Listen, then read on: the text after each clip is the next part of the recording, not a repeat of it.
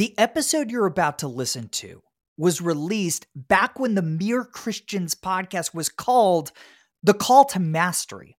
Now, if you love Mere Christians, you're still going to love these older episodes because the majority of each conversation focuses on how the gospel influences the work of our guests. With that disclaimer out of the way, please enjoy the episode.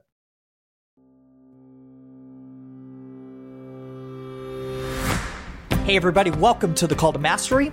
I'm Jordan Rayner. Hey, if you're loving the podcast, go pre-order Master of One, my new book that's going to be released on January 21st. And when you do, go to jordanrayner.com to make sure you enter to win the trip to Europe I'm giving away for you and a friend. That's right. You're going to go on a 7-night European cruise. You're going to go tour La Sagrada Familia, the world's largest church, created by a true master of one who I profile in the book. And then I'm going to fly to Barcelona and I'm going to take you and your friend to dinner. And who knows, maybe we'll even record a little episode of The Call to Mastery while we're in Barcelona. So go pre-order the book, enter the sweepstakes right now at jordanrayner.com. And hey, listen, with the book coming out right around the corner, I thought you guys might want to hear from some of the masters that I shared their stories of in the book, right? So a few weeks ago, we had Jeff Heck of Monday Night Brewing, and today we have another master who I talk about in the book extensively. Her name is Christy Adams. She's one of my best friends. She's not world famous, but she is world class at what she does. She's a world class educator. She's been a middle school Spanish teacher for 15 years, has consistently received the highest marks in performance reviews. I know Christy's former principal who cannot stop singing her praises. She's exceptional at what she does. And oh, by the way, she loves Jesus very, very deeply. So Christy and I sat down. We talked about why finding your one thing vocationally requires tons of experimentation in your career, tons of trial and error. We talk about the importance of seeking out feedback from those you serve in your career, even if, by the way, they're middle schoolers. That's an interesting take on this conversation. And we also talked about how the Lord often grants us power as we achieve mastery of our crafts. I really think you're going to enjoy this very down-to-earth conversation. Without further ado, here's my friend, Christy Adams. Christy Adams, hello again. We meet again. Yes. Take 2 of The Call to Mastery. So thought we weren't going to mention take 1. We're going to mention it. So for those listening, Christy and I recorded this conversation, 2 months ago. And at your behest, you're commanding, we're doing take 2. You're the only person who's demanded a retake. So what's going on? Why are we redoing this, Christy? I could not string a sentence together the last time that we talked. You asked me what my favorite book was, and I couldn't even think of a title of a book. A book. You got a character out. That Harry Potter kid. That guy. So, you know what's funny, though? I think I mentioned this to you. As soon as we got done recording, my producer, Chris, came in. He's like, that's going to be your audience's favorite episode because you're not a professional speaker. You're not an entrepreneur or a podcaster or somebody who talks for a living. You have a seemingly ordinary, I don't mean that offensive at all. You have a seemingly ordinary, but beautifully, eternally significant job, like the majority of our audience. You are the audience, although you probably don't listen to this show, so you're not technically my audience. And I've said before, I don't want this to be a show that only features people who get paid to talk. I want this to celebrate the goodness of every job and teachers and plumbers. And I was just talking to somebody else about getting this janitor on who has this like super well-formed theology of work that I can't wait to talk to. So all that to say, thanks for doing it again, even though you've never looked more uncomfortable in your life. I told you that when I was a preteen, I was in a show and the bench that I was supposed to sit on in this show was not set properly. And I fell off the bench and I flashed the whole audience. And I said that experience was not as embarrassing as our first recording of this podcast. So thank you for doing this again. So we're on the up and up again. Yes. Man, the audience, we're setting the bar super low for this episode, which is good. I mean, we're going to blow people's minds with how adequate this episode of The Call to Mastery is going to be. So I'm really excited about this. So when I started writing Call to Create, not Call to Create, Master of One, I'm on the wrong book. I made a list of basically just the most exceptional people I knew, like people that I really wanted to talk to. And you were one of the first people that I jotted down. And because I knew you first and foremost. We go to church together. We vacation together. You're an exceptional mother. But I also knew through bits and pieces of what your husband has shared in the past that you're also an exceptional professional, in your case, a teacher. And so I called your husband up. I was like, hey, am I like reading this wrong? Is your wife like actually not as great as she sounds to me? But he's like, no, she's the real deal. So I'm really, really excited about this. So your one thing kind of in the vernacular of this book is super specific. You have been teaching middle school Spanish for how long? 15 years. 15 years? Okay. Mm-hmm. But it took you a lot of time to kind of figure out what that thing was going to be for you professionally. And I talk a lot about this in chapter 5 of the book, this value of exploring lots of different options in your career. You had a lot of different career interests, which I'm eager to explore. So can you talk about kind of that path of experimenting and figuring out what you wanted to do when you grew up? So I had, like you said, a lot of different ideas when I was little, zoologist and an actress on Broadway. I mean, I didn't know that. Oh, yeah. Yeah. Okay. Definitely. Interesting. Yeah. So lots of different things. And in high school, I started really focusing in on becoming an eye doctor. And so I took the opportunity to do an internship with an eye doctor in our area for several months and quickly found out that that was not what I wanted to do with my life. At all. It was... As you're quoted in Master of One of saying, because of the disgusting eye juice. Oh, it was horrible. Yeah. Horrible. And that sounds horrible. And I thought I wanted to do that. No offense to ophthalmologists. No. Yeah. Yes. We love... Thank you for what you do. It was... Yes. You changed my life forever because you gave me the gift of sight. So thank you. But also, how do you do what you do? It was horrible. Yeah. But I was really thankful for that opportunity because I did not, even though I declared pre-med, going in my freshman year of college, I was able to quickly change that after my internship because I realized that was not what I wanted to do. So this internship with the ophthalmologist, were you in high school? Were you in college? Yes, I was a senior in high school. Interesting. Mm-hmm. Was that a requirement for you to do an internship in high school? Yes. Huh. Yes.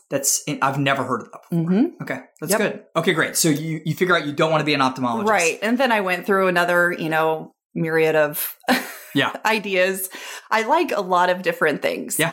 But after my senior year of high school, I went on a mission trip to Mexico and we split up into different groups, and my group's translator, something went wrong with our group's translator. And so here we were going into this. You make it sound like they went missing. It was something kind of like in the jungles of Mexico. I don't know what happened. Yeah. But I do remember that they said, oh goodness, we need somebody. Christy, you took Spanish, right? And it had been several years since I had taken it. It was a fine class, but I didn't understand, whatever. It was just a fine class. So I started interacting with people and using my language skills and started to realize I really loved connecting with people from different cultures. And so I kind of started taking more Spanish classes. And then as I was at the University of Georgia, I started tutoring middle school immigrants that lived in that area, teaching them English, and just realized how much I loved middle schoolers. It's so bizarre. Yeah. And to this day, I absolutely adore them. They're the greatest age. I really don't ever want to work with another age. They're my favorite.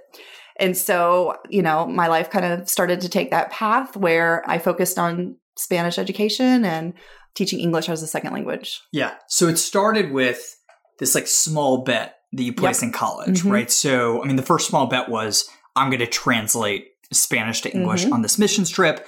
Then it was a slightly bigger bet of, I'm going to tutor these kids and help them learn English. Right. And you just kind of progressed in placing bigger and bigger bets. What was your first job out of school? It was teaching, right? Right. Well, where was this? In Georgia? It was in Gainesville, Georgia. Yeah. And we had a high population of immigrants in that area. And so my first job was teaching Spanish to English speakers. And then I also taught English to Spanish speakers. So. Got it. So I can't remember if I wrote about this in Master of One. Maybe you can tell me. But part of what I appreciate about your story, I think a lot of people, when they try to quote unquote discern their calling, focus exclusively inwardly. What do I want to do? What am I interested in? What I appreciate about you, I think there's a lot of wisdom here, is listening to the Holy Spirit nudging through other people outside of yourself that are pointing at things, say, hey, you might be good at this. Now, the people on your mission trip were just doing it because they desperately needed somebody to like translate Spanish. But that ended up being, the Lord ended up working through those people to put you on this career path, right? Yeah. Yeah, I love it. So you've found your thing. You've been committed to pursuing master of your craft for 15 years. Many of our listeners haven't figured that out. What advice would you give to somebody who is yet to choose and commit to one thing vocationally? I mean, there are so many ways to explore your options now. I would definitely, if you're at a stage in your life where you can do internships, like, like I was, I think that is super helpful to find out what you're interested in and then what you're not interested in. So you don't have to waste a whole lot of time shadowing people, apprenticing when you can, doing as much online research to see, what possibilities there are, but ask people around you, like, for godly advice, and this is probably cheesy, but I love that. I think it's a Mark Twain quote where he says, don't ask yourself what the world needs. Ask yourself what makes you come alive and then go out and do it. Well, I do love the part about coming alive, but I do also think you should ask yourself what the world needs because that's a way to glorify God, and ask yourself like how you can glorify God and serve others through what God has given you. So 2 things that stand out to me there. So one is asking others, right? Which we already talked about. This idea that work is not primarily a means of serving us, primarily about making us happy. It's about making other people happy and serving the world, right? And with that comes vocational happiness. You get to love what you do by getting really good at it, which I think you would agree with. But the second thing is this idea of like little bets. I talk a lot about this in Master of One, right? So place as small a bets as you possibly can and increase the size of that bet in your career as things start to work and you find things that you're gifted at. So I don't think we've actually ever talked about this. I mean, our kids play soccer on Saturdays together. We've never had this conversation somehow. So like, how do you think about this in parenting? So like I've heard 2 arguments here, right? Like one is this author, Daniel Epstein, talks about this in his book Range, the difference between Tiger Woods and Roger Federer, right? So Tiger Woods' dad, like, put a golf club in his hand when he was 3. It was like, this is your thing. I'm going to choose your one thing for you when you're 4 years old, and it's the only thing you're ever going to do. Whereas Roger Federer explored widely, right? And experimented with a ton of different sports and activities. What are you doing with your kids? Like what are you and Chris being methodical and intentional about having them explore a lot of different hobbies and things outside school? We talk about this a lot because our children are a lot like, they are interested in so many different things. And our oldest in particular, we have 4 kids right now. I say right now because we're fostering, so that number changes. But our oldest child is good at so much and she's super strong, but she doesn't like to commit to any one thing. So we have had this, so no, I don't have an answer for you, but we've had this discussion. How far do we push her in that? Because, like we think she would be really great at it, but if the passion's not there, and I know your passion's going to kind of come and go and stuff, but if the passion's not there, like, why are we really pushing her towards this? So I don't know the answer to that question, Jordan. I don't either. Can you ask me something I don't either. easier? This is why I'm asking you. No, but so I'm a big fan of this book, Grit, by Angela Duckworth. And she talks about this concept of the hard thing rule, right? So her take on this, and I support this wholeheartedly in Master of One, is like, explore widely, try lots of different stuff, especially when you're young. And I'm a big believer in, I think we ask kids to commit way too early to their quote unquote one thing. Like I think the Tiger Woods model is insane in a lot of ways, right? So explore widely, but at some point, especially as they get older in high school, start pushing them towards doubling down on something. So Angela Duckworth's rule is, everybody in the house has to do one quote unquote hard thing outside of school. It's like soccer, ballet, violin, whatever. And the rule is you have to stick with it for the entire season or some natural stopping point. So if it's violin, I don't know, 6 months, something like that, whatever it is. And then when they get in high school, they have to do something for 2 years. They have to commit to one thing for 2 years. I think that's it's an interesting way to think about it. I like that. All right. So you and I sat down at that weird, bizarre restaurant for the interview for Master of One. It's one of the weirder experiences of my life. You and your husband and me and Kara. And we talked about purposeful practice and how masters of any vocation deliberately seek out feedback, right? From people, from whoever they serve, their bosses, customers, investors. Right. You're really big on this. You've thought a lot about this. Talk about what this seeking out of feedback looks like as a teacher.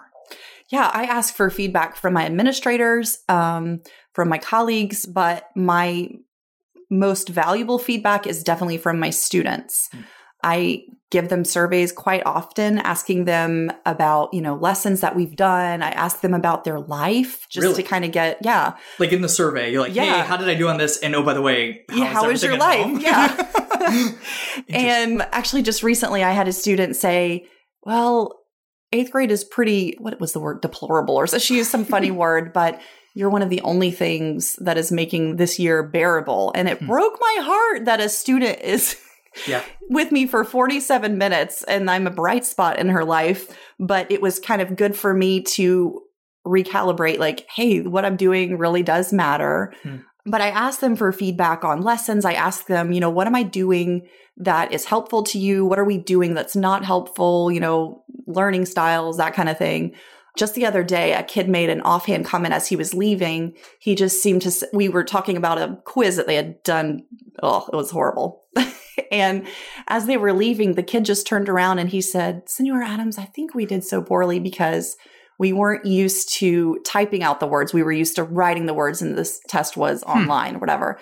And so it really made me think like, oh yeah, I hadn't taught them how to use the accent marks and some of their phones were changing their answer, so I was able the next day to say like, guys, we're on the same team and my goal for you is to be successful. And I don't want you to feel like, oh man, I failed this test because, I took it on this thing that changed my answers or whatever. So we're going to take a paper and pencil test and we're going to try it again. And they were so excited. I'm like, you can always give me feedback. We are on the same team and it helps me modify my lessons and helps me connect with them because they see that I take their feedback and actually make changes to what I do and figure out what needs to be done differently so that they get it because that's the goal.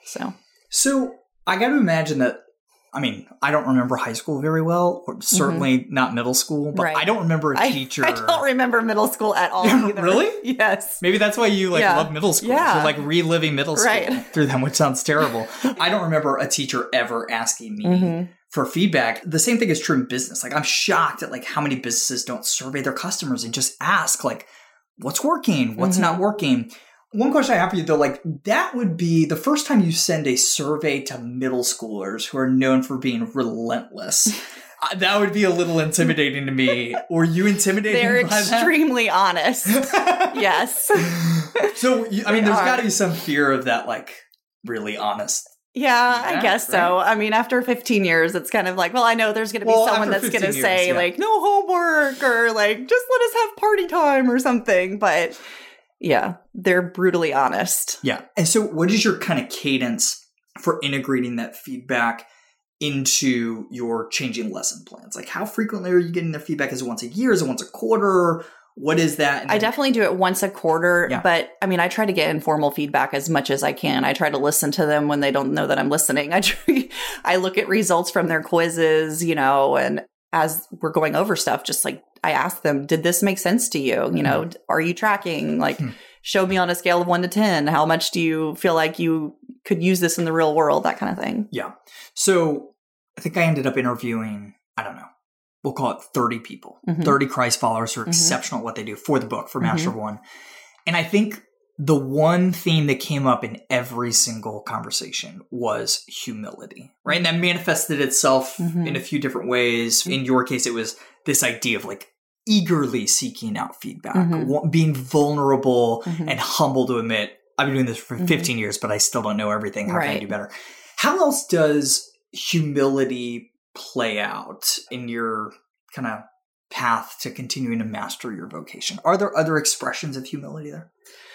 Can I ask you to be proud about being humble? Yeah, it was basically the question. I just think in the way that I relate with students, I have to be willing to ask for forgiveness if, hey, I raised my voice when there was really no need to, or I lost my patience with you guys, and they always act taken aback when I do that. I don't think they're used to teachers apologizing and owning up like, hey, I could have explained this little, So I just think in the way that I treat them and they see that it's okay for me to make mistakes and to take risks, and they see that I have to ask for forgiveness. But I try to model in my class, like, hey, it's progress, not perfection. Like, you're not going to know all of these Spanish words, it's okay. Let's just progress each day. Hey, I make mistakes with the way that, I handle the class or something every now and then, but, we're just going to try to progressing together. So. Do you use the word forgiveness? Yeah. Really? Yes. Interesting. Yeah. Okay. Yeah. That's fascinating to me. Do they that's an odd word for them, right? That's probably not something they hear very much. Yeah. Yeah. I mean, they always act embarrassed that I'm apologizing to them. They're like, we deserved it or whatever. And I'm like, no, I shouldn't, I shouldn't have raised my voice or whatever it is. That's funny. So you have a lot going on. I mentioned before, you're, at least from the outside, you're an exceptional mom. Thank you. Do a great job parenting your kids. You really are. Pat yourself on the back. You deserve it. I tell them that all the time. All the time. Guys, you have no idea how good you have it. But you're also exceptional at your craft. What does that look like for you? What does a typical work day look like for you from sun up to sundown? Yeah. What's a day in the life of Christy Adams? I'm super interested in routines, habits. You can learn nothing from my routine because I'm constantly exhausted. I wake up at 4 or 4:30 and start scrolling through my mental list of things to do. I get on Pinterest and look at ideas I'm super interested in this new language philosophy called comprehensible input where, not that you care, but I'm going to tell you anyway. It's interesting. Yeah. Instead of just immersing the students in the language and speaking 100% in the language, it's kind of modeling the language in a different way where you include lots of pictures and acting it out and that kind of thing. So they don't feel overwhelmed, but they feel like they understand what's going on, but they're also being challenged. So I look up ideas for that. And then it's just, Chris and I are trying to get these lethargic sloths out of our home and onto the bus. And I work part-time this year. So I get off at noon. And so then I pick up the kids or I get them from the bus stop rather. And something that I've changed since our last conversation. Since take one? Take one. We were talking about quiet times. Yeah. And I said I was trying to do it in the morning and it was a disaster. And I was trying to read sort of in the middle of the night, after, 4:30 in between 6 a.m. And it was not going well. And also I was talking about how I wanted my children to see me studying God's word. Yeah, we talked about this, And so nobody will get to benefit from that conversation. Once we rehash it. I have since changed that. And when they are starting their homework time, I sit down with them and I've started to do that during their homework time. I like that, yeah. So that they see that I'm making it a priority, and so thank you for that. Is that working? Yeah. It's working great. Yeah. They're not interrupting you a million times to ask for help. Sometimes, but that's okay. Yeah. So otherwise it will never get done if they don't. So the backstory, I think you set up the backstory pretty well, right? But we were talking during take one of this episode about I have a hard time figuring out when to do my quiet time because I do want the kids to see it. Right. To see me reading God's word every day. But by the very nature of their age, Ellison's 5, Kate's 3, when they're up, Kate's incessant. Kate, she literally doesn't stop talking. Yeah. So that just makes it, I wonder where she gets that from. No, it just makes it incredibly difficult. So I'm trying to figure out, the ideal scenario would be I'm at the kitchen table at 5 a.m., right? And reading for 30 minutes. And they get up at 5:30 or 6 or whatever. And they catch me at the tail end. Right. But homework times, I like that. Yeah. I like that a lot. Works for me. All right. So let's talk about this. Teaching, you've made it very clear. We talked about this when we were talking about the book. You don't want to be a principal. Oh, no. You don't want to be an administrator. No. No offense to principals. We're offending everybody today. No offense to principals. No. But, listen, you're in a role without, any upward mobility, right? You're a teacher. Right. And there's really nowhere to go from that. There's not this... My point is there's not that extrinsic motivation of significantly more pay or That's better not title. True. That is not true. Really? I just got a $2 raise. Thank you very much. Thank you very much. Thank you. All right, great. So other than that $2 raise per day, what's motivating you? What is motivating you and driving you to get better at what you do? Well, I've always been intrinsically motivated. Yeah. Chris, my husband, always asks me, why don't you just recycle your old lessons? Why can't you just use what you used last year? And I'm like, because I've learned so much since last year. Because it's better is possible. Yes. Different kids, different ways of reaching them. You know, we have different inside jokes. And so, you know, that, and I mean, constantly looking at the new research and that kind of thing. But, you know, like when I close my door and I lock my students in there with me, because it's 2019 and I have to do that, I know that I'm bringing glory to God because I am putting forth my best effort and I am treating them with loving kindness. And I believe I do that through planning an effective lesson and showing them that I care by incorporating all of the things, the research, the things I know about them, the things that I get from their feedback. And so that really does motivate me for sure to keep pushing. It's kind of the only answer, right? So do you think this idea, I don't know if you want to call it ambition. I don't even know that it's ambition. Is this something that can be learned? I mean, I guess that's kind of what this podcast is all about, right? It is about inspiring people to lean harder into the work that they're doing, not making work an idol, right? But leaning more heavily into the work that we are doing because we believe it is a primary means by which we reveal God's character in the world and love neighbor as self. Is that something that people are born with, or do you think people can really develop that and understand that at a deeper level? I think that you can develop that. I think as we, you know, shift our perspective and as we grow closer in our walk with the Lord, I think that you can see that our work is a wonderful way that we can reflect God's glory and be grateful for the talents that He's given us. And I think that we should be developing it each day, you know, whether we're staying at home or we're in the workplace or, you know, whatever it is. Yeah, I definitely think that it can be developed and should be developed. I hope so. Yeah. Right. I mean, otherwise, what the heck are we doing on this podcast? Just talking to people who already get it. And I do believe that. I do wonder about that sometimes. I'm like, is this just, I don't know, the ambition gene, or is there something? And I don't think it is. I think the Lord can grow and develop us in our understanding of how what we do, be it motherhood, fatherhood, teaching, recording a podcast, is extending human flourishing in the world and revealing His character.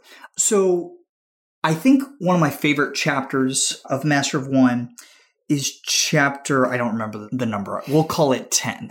But it's this idea that it's one of the promises of mastery, right? So for the Christian, like, what are the things that should be motivating us to get masterfully good at what we do, other than the fact that we bring glory to God and love our neighbors and stuff when we do it? And I think one of them that your story exemplifies, also tell the story of the Enron whistleblower, who I think is a really good example, the Sharon Watkins. But I think when we get masterfully good at our craft, we are often granted power. That might not be the best word. We might be uncomfortable with that term, but like power that can be expended in service of others, right? Not power to hoard for ourselves, but we have power. We have influence. We have knowledge that could be put to use for some of the world's most vulnerable people. And you shared a story as I was researching the book that I loved and incorporated into chapter 10 that I'm hoping you'll kind of reshare here. So I'll set it up and then tee it up for you. So you just had your eldest child, right? You weren't teaching. You had taken a year off from teaching. Is that right? Yes. Okay. You're living in Gainesville, Georgia, poor part of Georgia, lots of immigrants, lots of migrant workers, but you knew you were good at teaching. You had this quote unquote power. You wanted to do something productive. Talk about what you did during that season of your career. Yeah, I went into an apartment complex near our church, and there were a lot of Spanish speakers in that area. And so I asked the apartment manager if he or she thought there would be tenants living there who would be interested in English classes. And so I was planning on going like door to door or whatever. And he said, no, like, hold on. I know what to do. You're going to go. White girl. Yeah. You just need to go to this one person's door, knock on the door. She will take you around. And so I met my friend, I think you called her Catalina. Sure. In the book. We made up a name. Yeah. I met my friend Catalina, and boy, was the manager right. I went around with Catalina and we rounded up so many people. And I had the blessing of teaching English classes on Saturday mornings for a few hours to these people. And they were just amazing. A lot of them worked the night shift and would come straight from their shift to come in and learn English. And we taught English. I had a friend that helped with me. We taught English using the book of Matthew. So we would share the gospel, but also, teach them the language. Yeah. And we would also focus on words that they were needing in their business. And so I just got to see these precious people flourish and grow in their confidence. And a lot of them have been able to get better paying jobs. And my friend Catalina was able to start volunteering in her kids' school. Now her kids are, honor students and starting to graduate. And that is just something that I would never have imagined before we did this, because she didn't know how to be a voice for them. She didn't know how to help them with homework, that kind of thing. And that really does limit, And so just kind of being able to give them a voice in the United States and like a more equitable way of living, I guess. Yeah, it's beautiful. And the part I love about this is like, you couldn't have done that, or at least you couldn't have done that effectively, or people wouldn't have kept coming back to your Saturday morning sessions to hear Matthew in Spanish if you weren't great at what you did, right? If you were a mediocre teacher and people weren't learning what they needed to go further at work and to get a job, they wouldn't have kept coming back. And so there's this sense, and call it what you will, I prefer to call it power, that as we get great at what we do, the Lord grants us power, not for us to hoard, not for ourselves, but to expend sacrificially. I mean, that's what Jesus did, right? Jesus had the ultimate power that he completely poured out on the cross for us, and ultimately for the Father's glory, not primarily for us. I love that. And I mean, even now, right, you're teaching in public school, you could probably be doing more lucrative things. I mean, I know that $2 raise was blowing my nose on $100 bills. Significant. But yeah, you're in the public school system, right? So obviously you're not permitted to preach the gospel explicitly, but you very much view this work as ministry. We've talked a little bit as to why, but tie a bow around it. Why is the work of the people listening to the show who aren't preaching the gospel explicitly every day? They're going to work as a marketing manager at a big company. They're going to work as a teacher. They're going to work as an engineer. Why is that ministry? Can you really justify, can you really call that ministry, much like we would call our pastor's work ministry? Yes, for sure.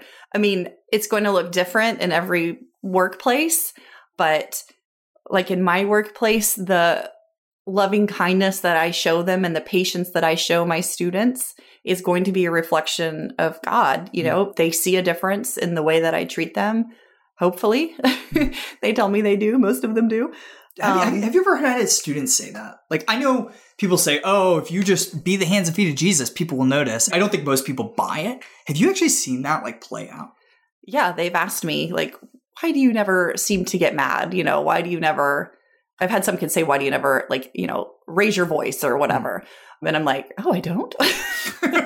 Well, let me show you, kid. Yeah. And then I tell them, well, it's because I'm a Christian and I feel like people need to be treated with kindness and patience and that kind of thing. And that's all I'm sort of allowed to say. But I mean, they know at the beginning of the year when I tell them who I am, what I believe, they know then after that, something should be different about me.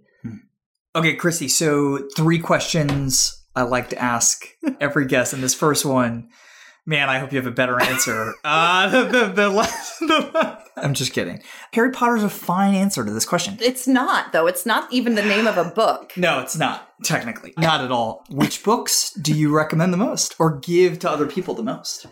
Okay, well, one of my favorite fiction books is 11/22/63. I think that Stephen King is a fantastic author, though I do not like horror at all. Did you see the... Yes, I did. Did you like it? No, I did not. You did not? All right, not really. 11/22/63, it was a show on Hulu? Something like that? With James Franco. Yes. We watched 2 episodes and we did not like it. Yeah, no. But the book's great. Yes. Okay. All right. I got to read the book. Okay. Okay. Little Blue Truck. Yes. Is a classic. Yeah. Talks about the need for community. Yeah. Classic. Supporting each other. Yeah. But I am really on a Jen Wilkin kick. Yeah. I was talking to your husband about this at Bible study this morning. Yeah. Oh my goodness.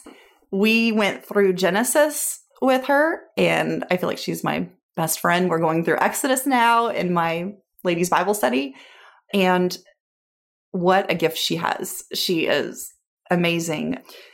But I feel like as many times as I've read these books of the Bible, going through these studies, it's just, I'm like, have I even read this? What in the world? And we're weeping over genealogies that I've just skimmed over. And she's pointing out the significance and how God cares about all of these names here. And I'm just learning so much through that. So I'm hoping to just keep going through the Bible with Jen Wilkins. So. Yeah, Jen is an exceptional teacher of the word. Yes. So I was literally at Bible study this morning with your husband, Chris, and he was telling me about Jen's teaching on the plagues. Oh, yeah. Can you give a quick 2-minute summary of like what was mind-blowing to you about this? Yeah, I just never knew that. I'd never thought about the way that God started the plagues with little nuisances, frogs and flies and gnats and that kind of thing. And then just slowly started stripping them down of things. And it's kind of like sin starts out kind of small and then it just grows and grows. And she was also explaining how each one of the plagues was significant because it basically tore down one of the Egyptian gods. And I've always thought, like, it's kind of weird that one of the last plagues, the 9th plague, was darkness, but their main god, Ra, was the sun god. Interesting. And so to be able to, step by step kind of break down. Tear down the little G gods. That's fascinating. I've never heard somebody teach that like really, that. I love it. Those are 3 great really books. Cool. Much better. That was a great answer. That was a great answer. But I do love Goblet of Fire. Everybody loves Goblet of Fire. All right. What one person would you most like to hear talk about how they think about their faith influencing their work? Yeah. Okay. Yeah, you can dream big. We dream big here on the Call to Mastery. I know you're going to laugh at this, but I've been extremely fascinated with Kanye. Yeah. Oh, I'm all about it. And I think that you need to bring him in. Yes. So we have people in the field actively seeking out Kanye. We're trying to get Kanye on the podcast. I'm all about it. By the way, when we were talking about this at Bible study this morning too, if you're one of these Christians out there that are like questioning Kanye's salvation, critique, please stop. The man is raising his hand and saying, I want to follow Jesus Christ. Let's give him the benefit of the doubt. Let's celebrate with him and come alongside him and view this as the Lord working. It's just crazy to me when we like poo-poo celebrities coming to Christ. I'm like, really? Yeah, I'd love to have Kanye on the show. Talk about that transition. And like C.S. Lewis, yes, I just compared Kanye to C.S. Lewis, not abandoning the work that he's doing. Right. He is not changing his work, but my prayer is that he is radically changing his relationship to his work. And I really want to have that conversation with Kanye. All right, last question.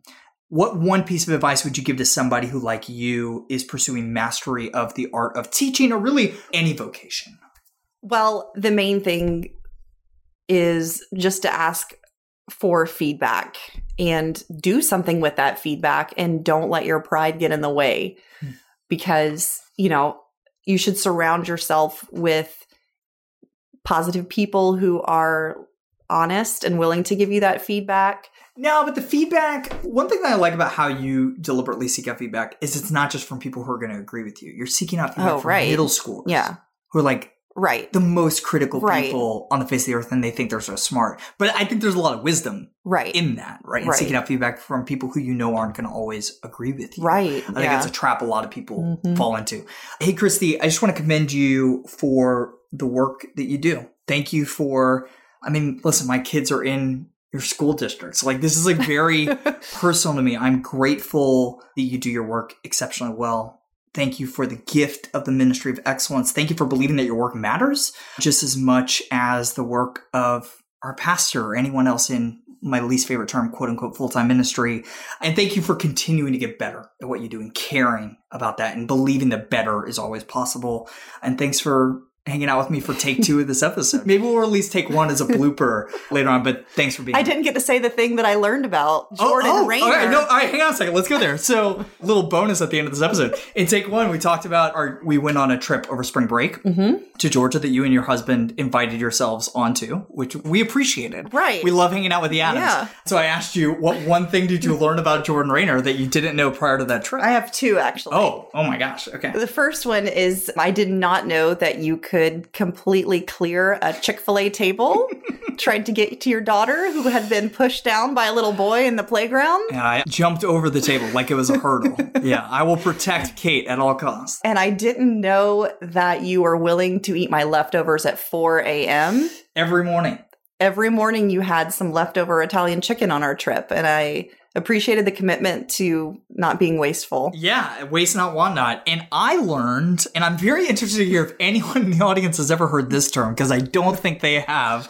Christy asked me on the first night if she could dip my plate before dinner. I'm like, I don't even know how to respond to that. That's not a thing. Don't use that term. That's not a term. Do you use the word y'allses? Yeah, we do not use the word y'allses. So dipping a plate, for those in the South, email me at jordan@jordanraynor.com if you have heard this before, but it's make a plate, make a dish. Dip a plate. I get your... Yes, can I dip your plate? Dip a plate. And with that, take 2 of this episode with Christy Adams comes to a close.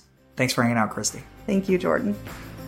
I hope you guys love Christy as much as I do. What a great conversation. Hey, if you want to get the book and enter the sweepstakes, you know where to do it, jordanraynor.com. Thank you guys for listening to The Call to Mastery.